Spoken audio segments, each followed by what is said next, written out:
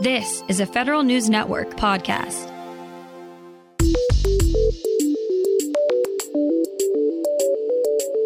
Coming up on today's Federal Newscast, Senator Chuck Grassley puts a hold on President Biden's pick for VA Deputy Secretary. It looks like the Space Force will become the first military service with its own personnel system. And the TSA gears up to land new tech employees in top positions. Those stories and more in today's Federal Newscast.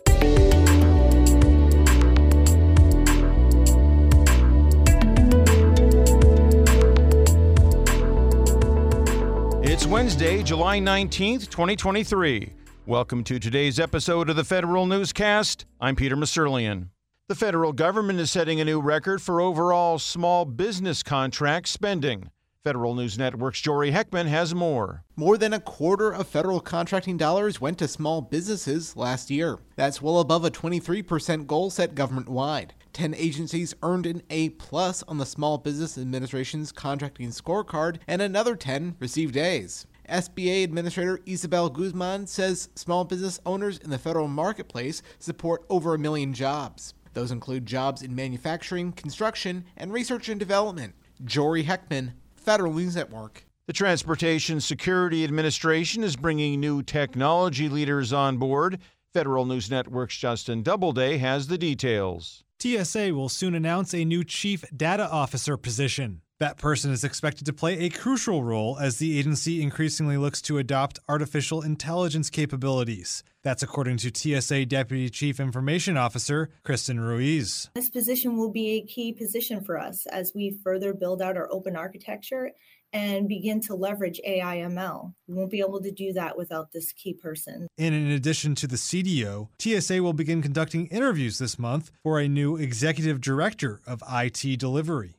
Justin Doubleday, Federal News Network. President Biden's pick to serve as second in command of the Department of Veterans Affairs hits a roadblock. Senator Chuck Grassley has put a hold on VA Chief of Staff Tanya Bradshaw's nomination to serve as VA Deputy Secretary.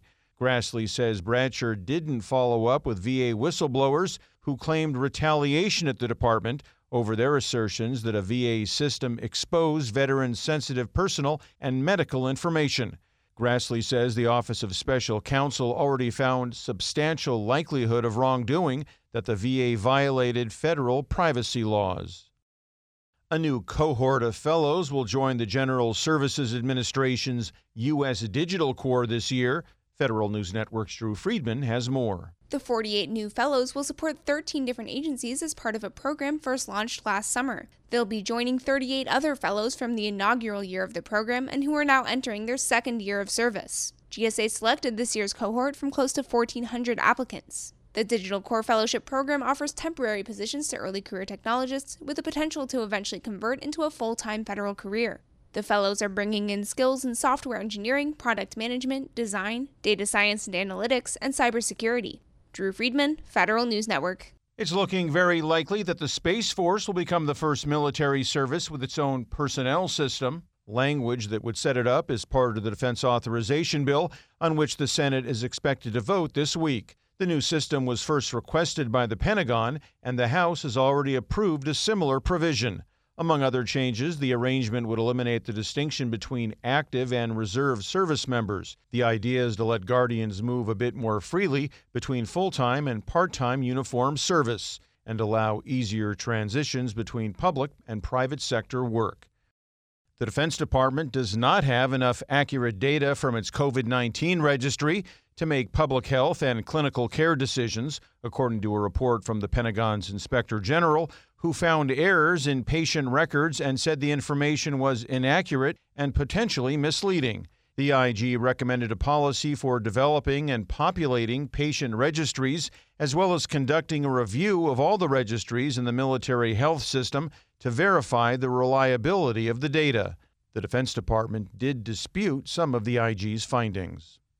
A major federal cybersecurity law inches closer to its first update in nearly a decade. On Tuesday, Senate Majority Leader Chuck Schumer filed the Federal Information Security Modernization Act of 2023, or FISMA, as an intended amendment to the annual defense authorization bill. The legislation would be the first update to federal cybersecurity law since the last FISMA reform bill passed in 2014. It would codify the first federal Chief Information Security Officer position into law and provide the Cybersecurity and Infrastructure Security Agency with more authorities to respond to cyber incidents on federal networks.